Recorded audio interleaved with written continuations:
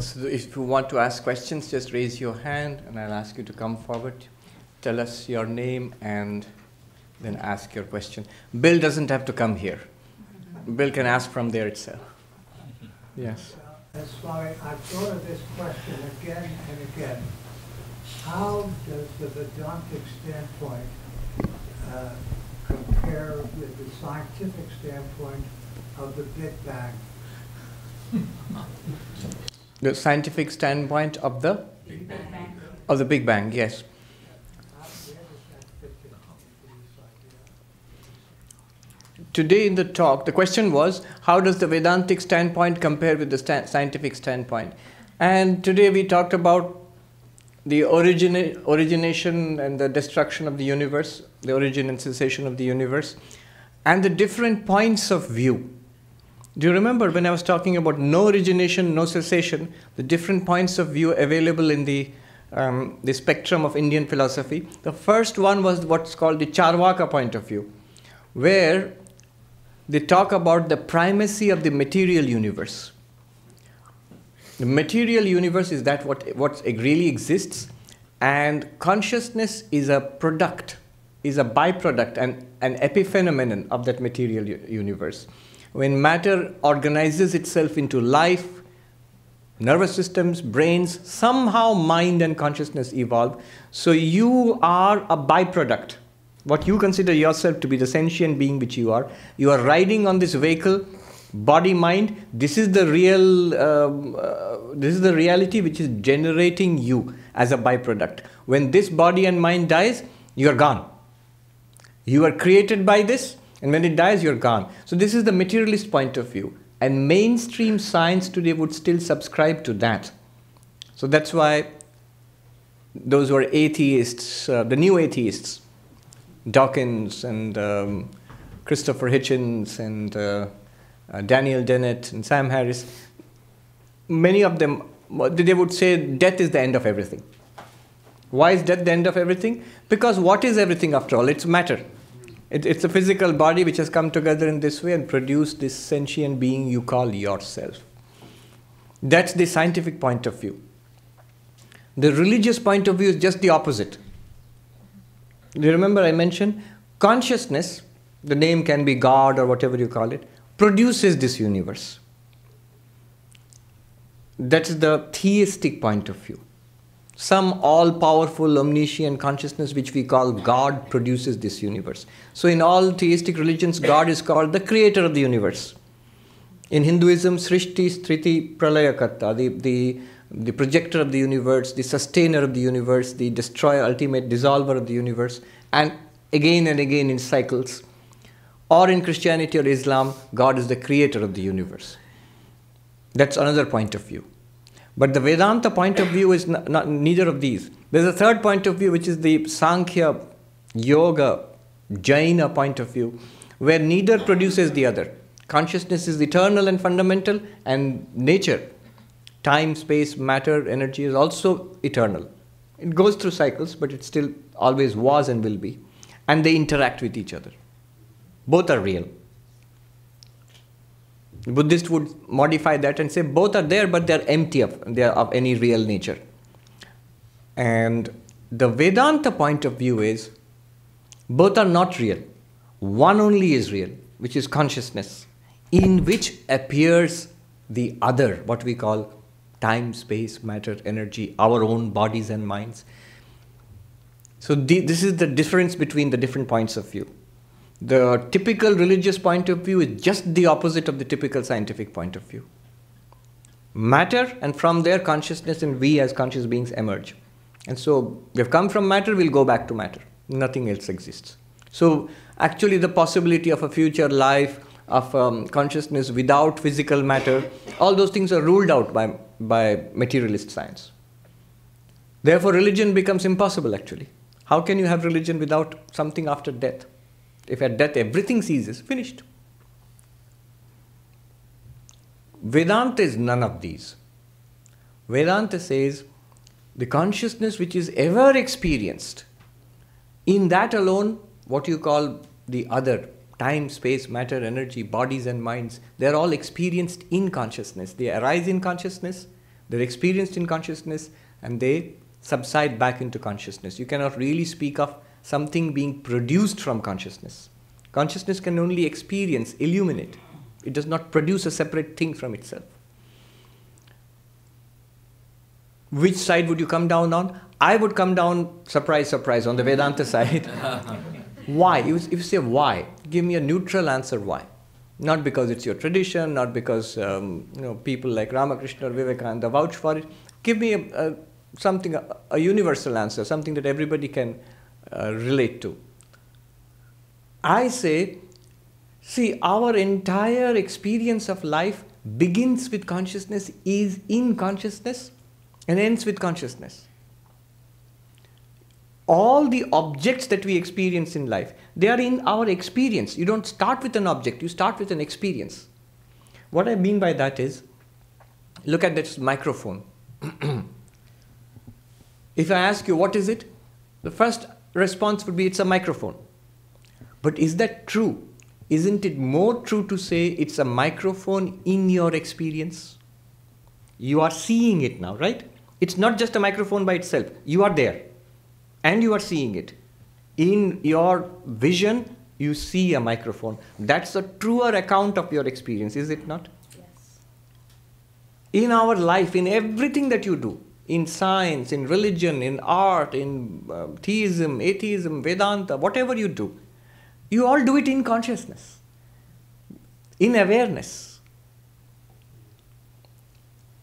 What right do you have to speak of something apart, entirely apart from your awareness? There has never been such a thing. One principle, I'll tell you in Hindi, then I'll give a rough translation in English. One Vedanta teacher told us, अनुभव से शुरू करो, जड़ से शुरू करोगे तो जड़ ही मिलेगा. If you start with the insentient, with an object, you will get an object. If you start with an objective explanation of this, you will get an objective explanation of this. This is made of atoms and particles, and it has been put together in a factory, and here is the object. Notice how cleverly you're leaving consciousness out of the whole thing, though the whole thing is being experienced in consciousness. What Vedanta says is, stick to the truth. Don't stick to half-truths. Now, I'll have to be bold about this. When you say I'm taking an objective view of this, what do you mean by that? I'm leaving my consciousness apart out of it. That's half a lie. You have not given a true account of your experience. Your experience must always include consciousness. Is it not true? Whatever you do, science, religion, politics, business, enjoy, suffer, live, die, all of it is experienced in consciousness. Is it not true? Dwell on this simple fact. Advaita starts from there. It gives primacy to consciousness, not to the object. To put it even more simply, science or materialism reduces everything, including consciousness, to the object, to the thing. And Advaita does the opposite. It reduces everything, all objects, the material universe, to consciousness, which you are. Yeah. Can you come here and tell us your name?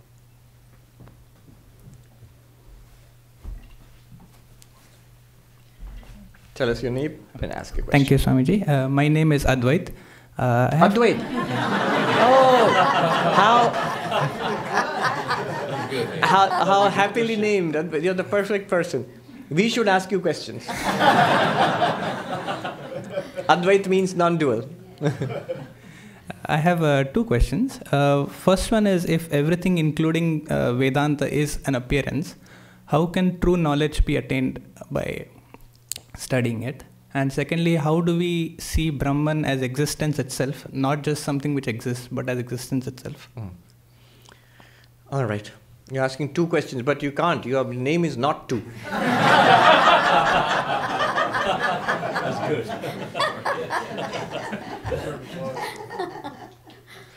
Right. So these are things which must be carefully considered. What is meant by everything is appearance, including Vedanta? Then how can we attain true knowledge by Vedanta? These have very clear meanings in Vedanta philosophy, but they're very easy to misunderstand. That's why I say one must carefully examine them.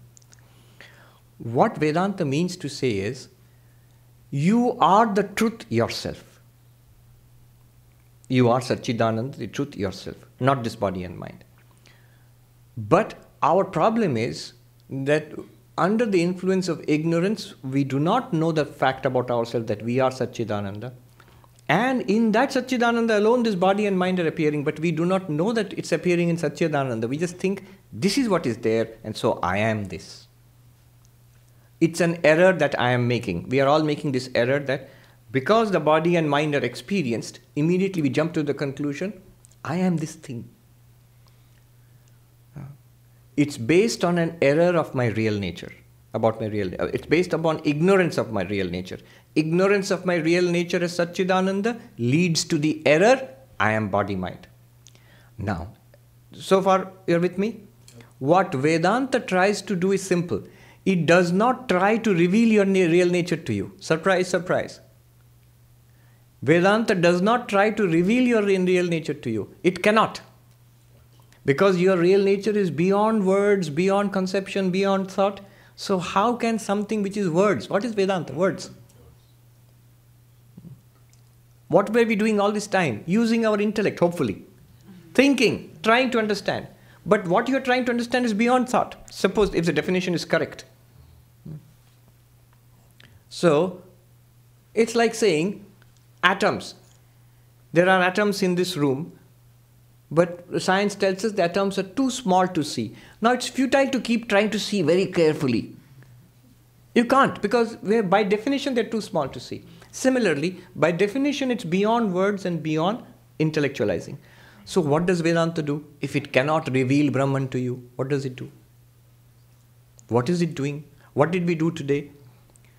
It removes misconceptions. What Vedanta does is, it does not reveal the reality itself. It removes our ignorance about the reality.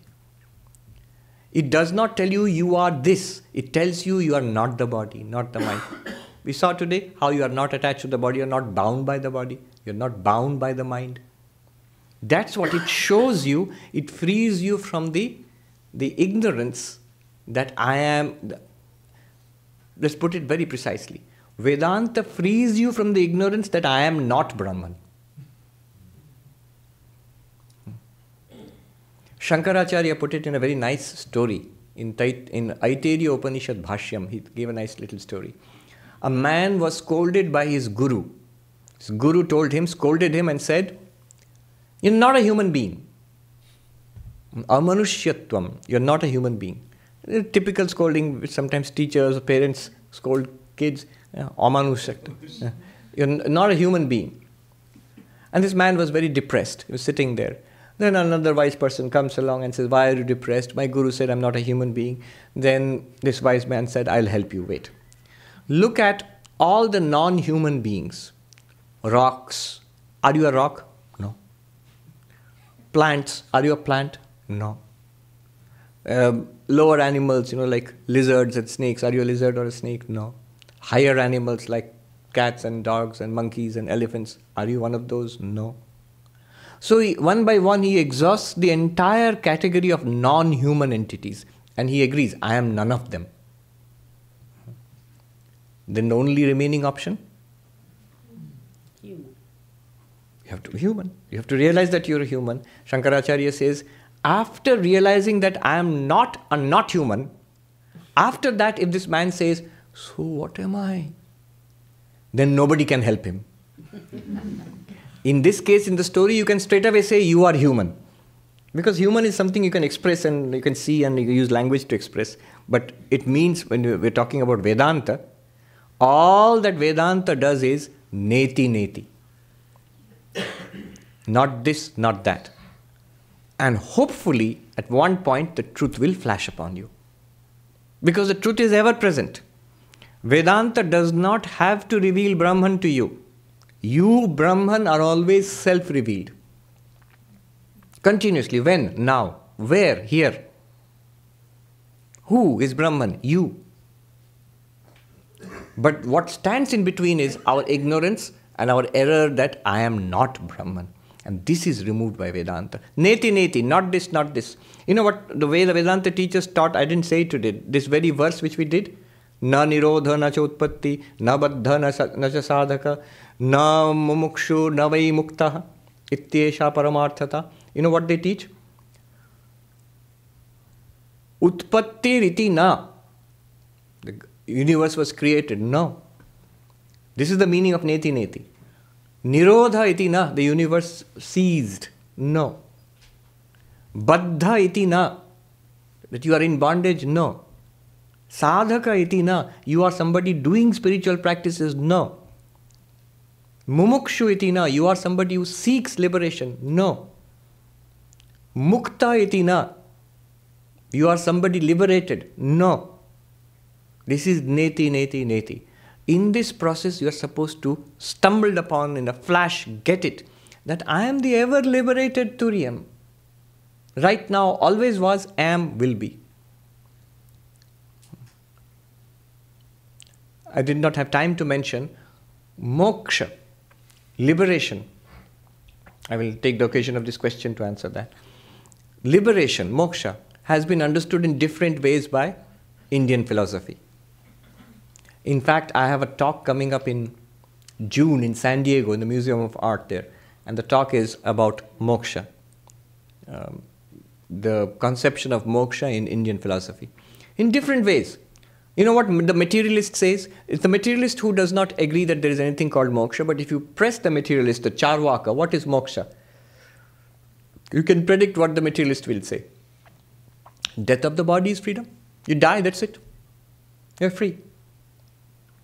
What does the Jaina say about moksha? They have the conception of higher and higher spheres. You can see how this led to the heaven conception later on. It's a very ancient philosophy, older than Buddhism also. So, the enlightened person, in Jainism it is called Kevalin, literally meaning the alone, the Kevalin, rises to the highest sphere. So, it's a kind of freedom in space, in a rarefied spiritual space, no doubt, but the idea, the conception is a space-based concept. Freedom in space. One way of looking at the Buddhist idea of nirvana is its freedom in time. How? It is a progression in time, a series of flashes of vijnana, of consciousness events. When this ceases, when it stops, you are free. Nirvana means deepa nirvanavat, like the flame of a lamp goes out, you are free. What is the flame of the lamp? It's a continuous burning of the lamp. Similarly, like a continuous burning, like a fever, we have this individualized consciousness which is burning and flickering lifetime to lifetime. When it ceases, you are free. Nirvana, which means free. But look at the language. My point here is only one word. When it ceases. It's a time-based conception of freedom. At one time, it will come to an end, this progression. The theistic idea of freedom is both space and time. Heaven is a place where you will go after death, after salvation. When God permits it, when and where. Heaven is not here. Heaven is not now. Then, there, when you go and live with God. And in Hindu theistic approaches, in Vaishnava philosophy, there are beautiful descriptions of heavens where you live in the same sphere, the same place as God, live close to God, in eternal devotion to God, singing the praises of God, so on and so forth, a proximity to God. That's moksha, freedom in theistic religion. In Advaita too, we have different conceptions of freedom. Krama mukti, jivan mukti, videha mukti. What is jivan mukti?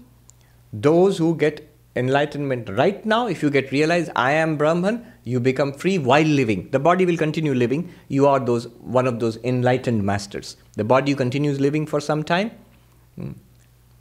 Vivekananda says about enlightenment, no more is birth or death. Go thou from place to place. Help them from Maya's veil. People, set them free. So this is the life of an enlightened person while living. It's called Jivan Mukti. That is taken as the goal of Vedanta, Advaita Vedanta. Gaudapada cuts that apart also. There is another thing called Videha Mukti. Videha Mukti means bodiless freedom. This enlightened person, at one time the body, because of the past karma is exhausted, the body drops off. Drops off means it dies.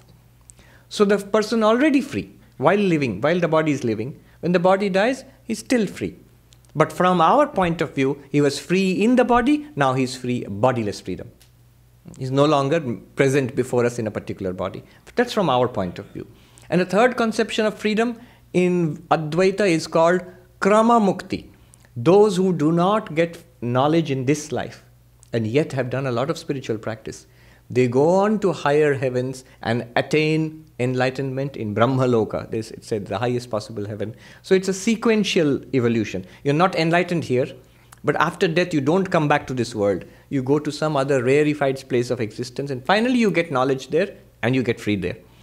So three conceptions of freedom. Jivan Mukti, Videha Mukti, Krama Mukti. Free while living, the best, which will ultimately culminate free while dead. Dead means the body dies.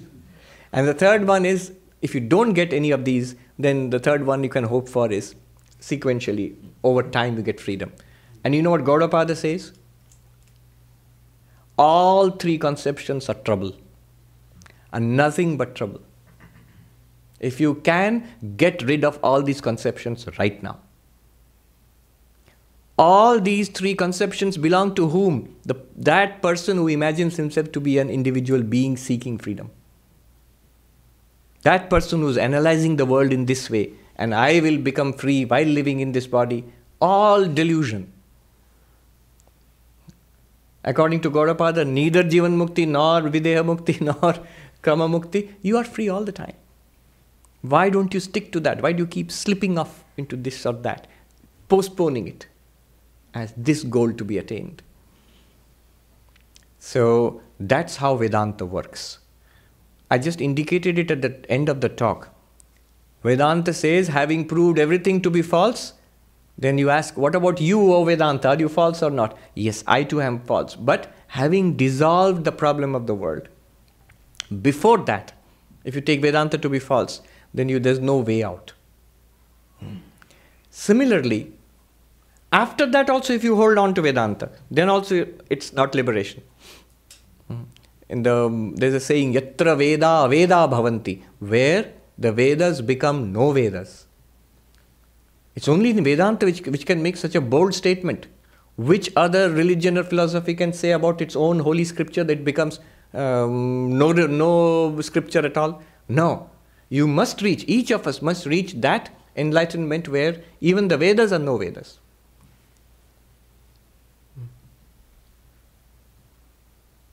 What else did I want to say? Oh, a similar thing you find in Madhyamaka Buddhism, Shunyavada, of Nagarjuna, in the philosophy which say the Dalai Lama follows in Tibetan Buddhism. Nagarjuna says, Shunyata, the doctrine of emptiness, it is something similar to the doctrine of falsity of the world in Advaita. It says Shunyata, the doctrine of the void, the teaching of the void, is meant to free you from the world. Thinking that the world is something real to be grasped or given up. Both are dissolved when you realize it is empty. But he says, one who misunderstands Shunyata to be the highest teaching and holds on to that, for that person there is no help. The emptiness teaching will set you free from the world. But then you must not grasp onto the emptiness itself as some kind of teaching itself. You must let that go also. And then what? Advaita would say, you yourself shine forth as the truth. Buddhism would not go so far. It would just keep quiet at that point. All right. So this is the method of Vedanta. Now your second question was, if you remember? How do we see Brahman as existence itself and not something which exists? How do we see Brahman as existence itself and not something which exists? Brahman is to be seen as consciousness itself, not something you are conscious about. Let's start with that, then I'll come back to existence. It's easier to start with the consciousness aspect. What happens is, Brahman or consciousness, or Turiyam, whatever you call it, that shines upon the mind, thoughts, emotions, ideas we start experiencing. Together with the mind, it shines upon the sensory system, Then we begin to see and hear and smell and touch. And we objectify. I can see this, I can hear that, I can smell that, I can taste this, I can think that, I can remember that thing, I can feel that thing. Thoughts, feelings, memories, sensations, sights, sounds, tastes, all of them are objectified. They are objects to what? To knowledge. So you know something. Okay with me so far? This is in Sanskrit called vritti jnana. Knowledge, consciousness plus the body-mind system produces knowledge. It continuously changes. Depending on the object, you will have different kinds of knowledge. You cannot know Brahman like that. What it means is, you cannot know Brahman as something you can see or hear or smell or taste or touch or think or speak or remember or feel. Why? Why? Because ultimately it is Brahman which is behind all thinking, hearing, smelling, touching, feeling. That light alone with the body and mind is illumining all of this. Brahman is not an object out there, an unknown object which you have to illumine. It's rather the light which illumines all objects. That cannot be objectified. It's like with a flashlight you are seeing things in the world. You can see many things in the world, but the flashlight itself, if you try to turn it around, it's gone behind. You can't see it with that light. That light itself illumines everything. Now, then what do? You are that light. All you have to realize yourself is that I am the light by which everything is experienced. That's the way it is to be realized. What's the technique? Very simple technique. You can try it right now. Can all of you see this flower? Can all of you see this flower? Yes. This flower is an object, and the experiencer of that object are your eyes. In a very naive way, let's start. With your eyes, you are seeing the flower. Step 1. Step 2. Blink your eyes. How did you know that? Not with the eyes. With your mind, you noted that the eyes blinked. I can see, I cannot see, I need glasses. Who knows that? Not the eyes themselves, the mind. So now the mind is the one which is the seer, and the eyes become the object. With me so far? Step 2. No? Have I lost you? No. Go further back. Are you aware of the thoughts in your mind? Just think 2 plus 2 is 4. Did you think that? Huh? You are aware of your own thoughts? 2 plus 2 is 4? Yep. Huh? That thought, you are aware of it. What is aware of that thought? That which is aware of the thought is the seer, and the thoughts become the seen. Step 3. There is a witness inside your mind. You are the witness of your own mind. And yet that witness can never be objectified. Because whatever you think is revealed by that witness. Think about this. It's not so easy to grasp. It's very, very subtle. Usually, most people get stuck at the point. You know what question they will ask? Isn't it the mind thinking about itself? Answer to that is, follow this. Whether the mind is thinking about itself, or whether the mind is thinking about the world, or whether the mind is not thinking at all in sleep or meditation, all of these are known or not known. They are known. By what? Even when you are not thinking about the witness, it's still known. What is still known? The mind is still known. What is knowing it? When you feel tired and dull and not aware, or you feel sleepy, you feel sleepy. Look at the language. What is it that reveals that dullness, tiredness, sleepiness? That consciousness, it is not known by an act of knowledge. It is rather behind all acts of knowledge. It shines forth in all acts of knowledge. That is pure consciousness. Exactly in that same way, now look at existence. All these things which exist, do you notice the altar exists, the flower exists, is, chair is, the table is, the fan is, the building is, the feeling of isness. That is called existence. It's not a thing which exists, but it is pure existence itself. And that cannot be objectified. The only way you can objectify that pure existence is with an object, with a thing which exists. You might say at this point, pure existence is an abstraction. Things exist. But where is pure existence? For an Advaitin, it's laughable. It's exactly like saying, ornaments exist, but gold itself, there is no such thing. Gold is the reality of all the ornaments, right? Advaitin says, gold alone exists. Ornaments are an abstraction. Similarly, all things which you think they exist, actually it is existence itself, with names and forms, which from an Advaitin point of view, they are Maya only. The existence, the substance is real. Now put these together. Pure consciousness which you intuited within yourself, and pure existence which you feel everywhere. You will see this pure existence is not outside. It is you, the pure consciousness. The pure existence is not here. It is rather you, the pure consciousness, who is also pure existence, who lends your existence to this object. And so this object says, you can say, it is. It is the name and form, isness comes from you. That isness and that consciousness are one and the same thing. Sat and Chit are one and the same thing. All right, very good question, Advait. The gentleman at the back, and then Pankaj will come. Yes, come here. Of course, your name, Advait, has all the answers. Hello, Swamiji. My name is Manish. The question I have is, if consciousness itself is beyond, cannot have a feeling, like feelings are outside of consciousness, happiness, sadness, then how is consciousness the source of blissfulness? Or how is consciousness's nature blissful?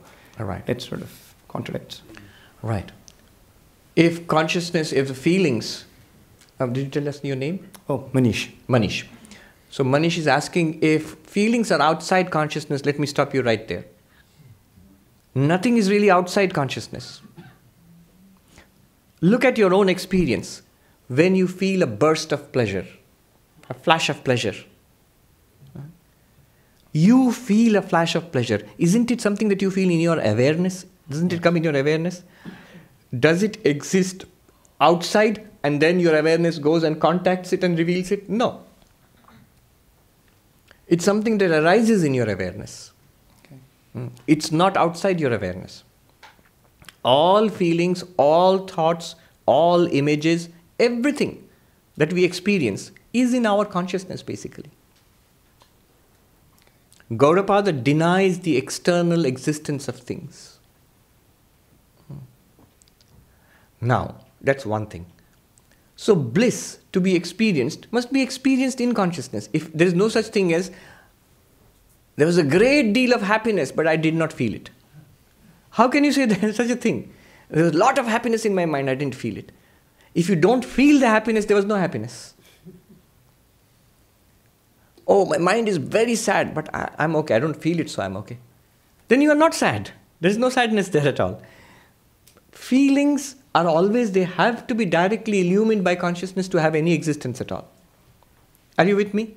Yes. Yeah. Feelings cannot exist like this thing separately from me. If I see it there, if I don't see it, it's still there. No, not like that. Feelings must be directly experienced to even exist. So, that's one thing.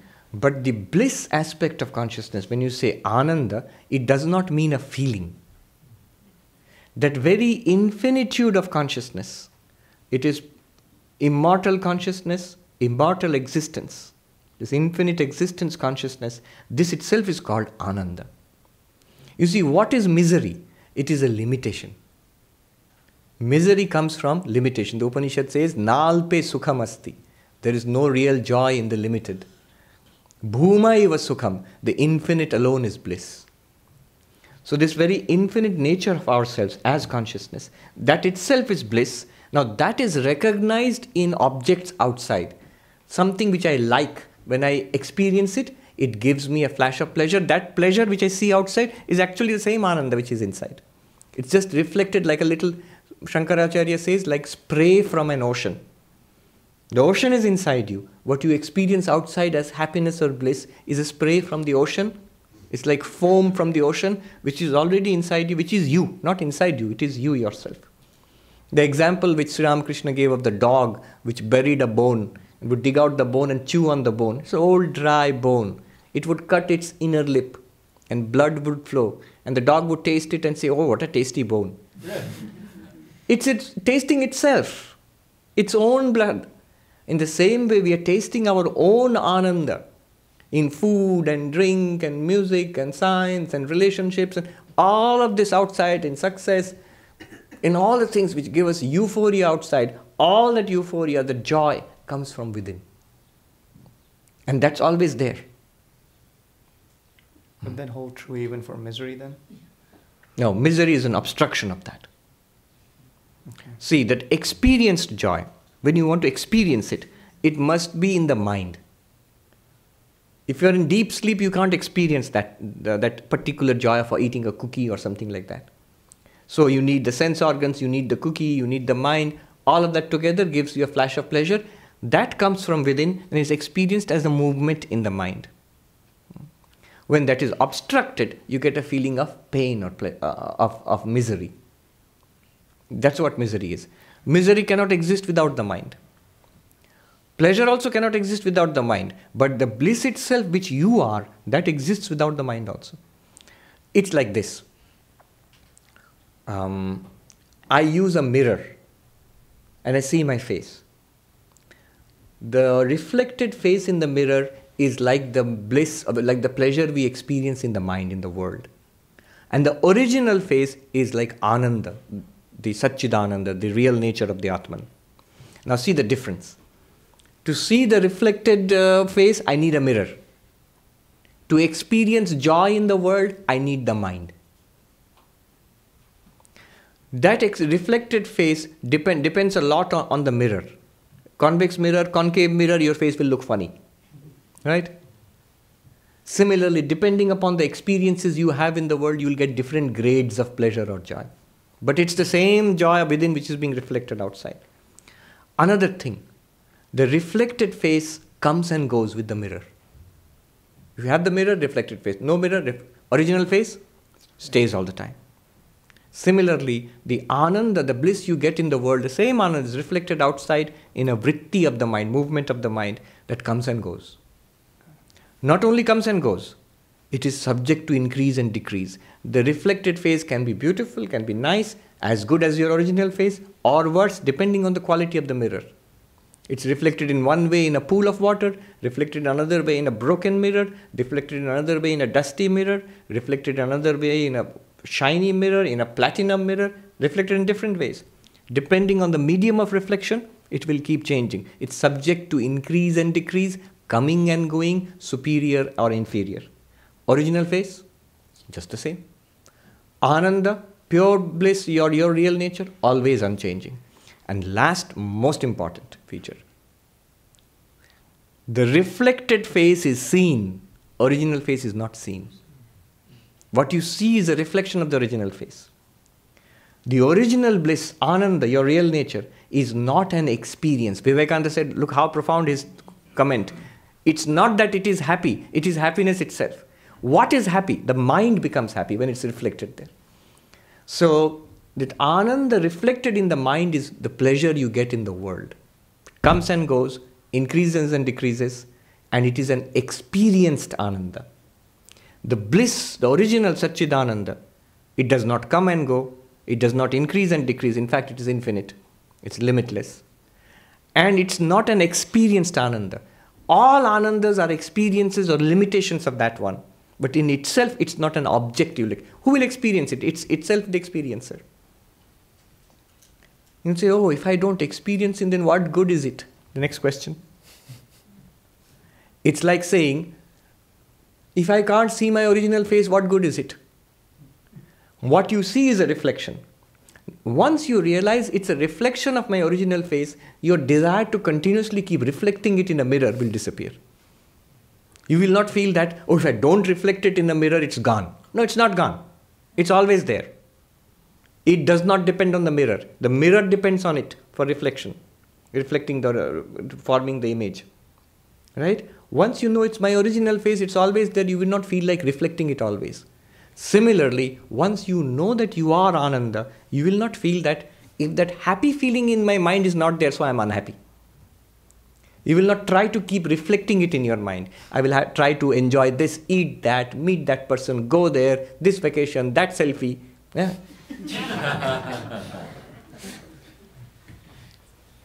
You're continuously trying to get that Ananda. You realize you are that infinite bliss. There will be no particular effort that I will try to get these various experiences to get Ananda from myself. You may or you may not. Once that effort ceases, you will find mind is suffused with bliss. Sukham atyantikam yattad buddhigrahyam atindriyam. This is in the Gita. In Samadhi, in the deepest meditation, you get the limit of bliss. The highest possible bliss suffuses your mind. But it's not something that you get through sense organs. Buddhigrayam. It is experienced internally. More than this, you'll have to experience it for yourself. Thank you. Thank you. We'll take one more question. Yes, Pankaj had a question. We'll end with that question. Come. Is the food ready? Do you know? Ready. Yeah, it's ready.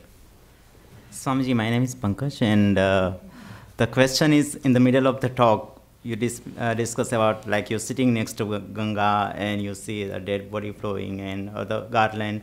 So basically, like the action is like now connect with your experience, and then you say, oh, this is my experience. Like this happening since the childhood, like we eat a candy and then candy is very nice. And something you eat a bitterness, then you don't like it. So that experiences keep piling and piling and piling and piling, even though still at this age also that's happening. So, I mean, to go away from that bondage, actually, that's what my question is. I mean, partially you answered the question in the last question, but some methodical way we can follow. Yes. The path of jnana is this. First, you must hear this truth. Nobody tells you this truth in the world. That you are not your experiences. They don't taint you. They come and go in your light which remains pristine. You are that light. You are that person sitting on the bank of the Ganga, and so many things float by on the river. They don't belong to you. You don't belong to them. People come, experiences come, objects and gadgets and places come and go and float away and disappear. Our own thoughts and body, the body comes and changes and ages and will disappear one day. You are unaffected. You will remain. I quoted Raman Maharshi. If somebody died, he said, it is good. Your existence is indubitable. You cannot be doubted. Why are you trying to maintain it in a particular body? So the body will also come and go in its own good time, produced by karma. So the first thing is to hear this. Most powerful. Already it is working. You will say, I have to do a lot of sadhana, now I have heard it. Maybe, but that you have heard it is the biggest sadhana. Already you are well up on your path, just by hearing it today. It will, Vivekananda said, truth is a corrosive substance of infinite power. Once you hear it, something deep within the mind recognizes this truth. This is what I was waiting for. Depending on my own karma, the quality of my mind, the way I have developed it over time, it will sink in and work at its own level. But it will never go away. It will keep on working till you are led to liberation. Practical way, a lot of practical ways. Karma yoga, bhakti yoga, raja yoga, jnana yoga, they are all practical ways of sadhana. This is where sadhana kicks in, where it improves the quality of the mind which receives the teaching. Then the clarity comes in the mind. It's not the mind which is going to be free also. The mind just shows you your own ever-present freedom. Right now the mind is showing you that you are bound. It's not true. It's telling you a lie. Vedanta clears up, sadhana clears up the mind till it reflects the truth back to you. And you say, I always was free. You look into the mirror and you see Shiva. Always free. That story, I'll end with that story. One person did a lot of sadhana, meditation on Shiva, and did not get the vision of Shiva, God in the form of Shiva. One day he had a dream that Shiva came in the dream, and he said, "Why can't I have a vision of you? It's just a dream." And then Shiva said, "All right, tomorrow you will meet me. I'll come and meet you tomorrow." How? Look for the headless man. I'll come and meet you as a headless man. He said, "All right." And he started looking, but everybody has a head. Everybody has a head. Until ultimately he looked at himself. No head. The headless man. The headless man is you yourself, the headless person. You are Shiva. That was the thing, that I've always been with you, God. When you hear in theistic religion, God is always with you. You don't see God. Advaita explains it so directly. What does it mean God is always with you? You are none other than God. Who is always with you? You. But if you directly say you are God, you will think that, oh, this person, I am God. Either, if you are normal, you will reject it. That's stupid. I am not God. If you have a tendency to megalomania, you will accept it. I am God. Both are wrong. This individual being is not God. That reality is ever present. It is you, and it shines forth. But sadhana clears the mind, prepares the mind. And that's why it's necessary. Very good. We had a productive session, and this is also going to go on the internet, on the YouTube. So this is the second of a series of 3, possibly 4 lectures on the Mandukya Karika. The next one is called No Mind. That is at the end of May. We'll have one more lecture. And possibly a 4th one in June also. Because there are 4 chapters of Mandukya Karika.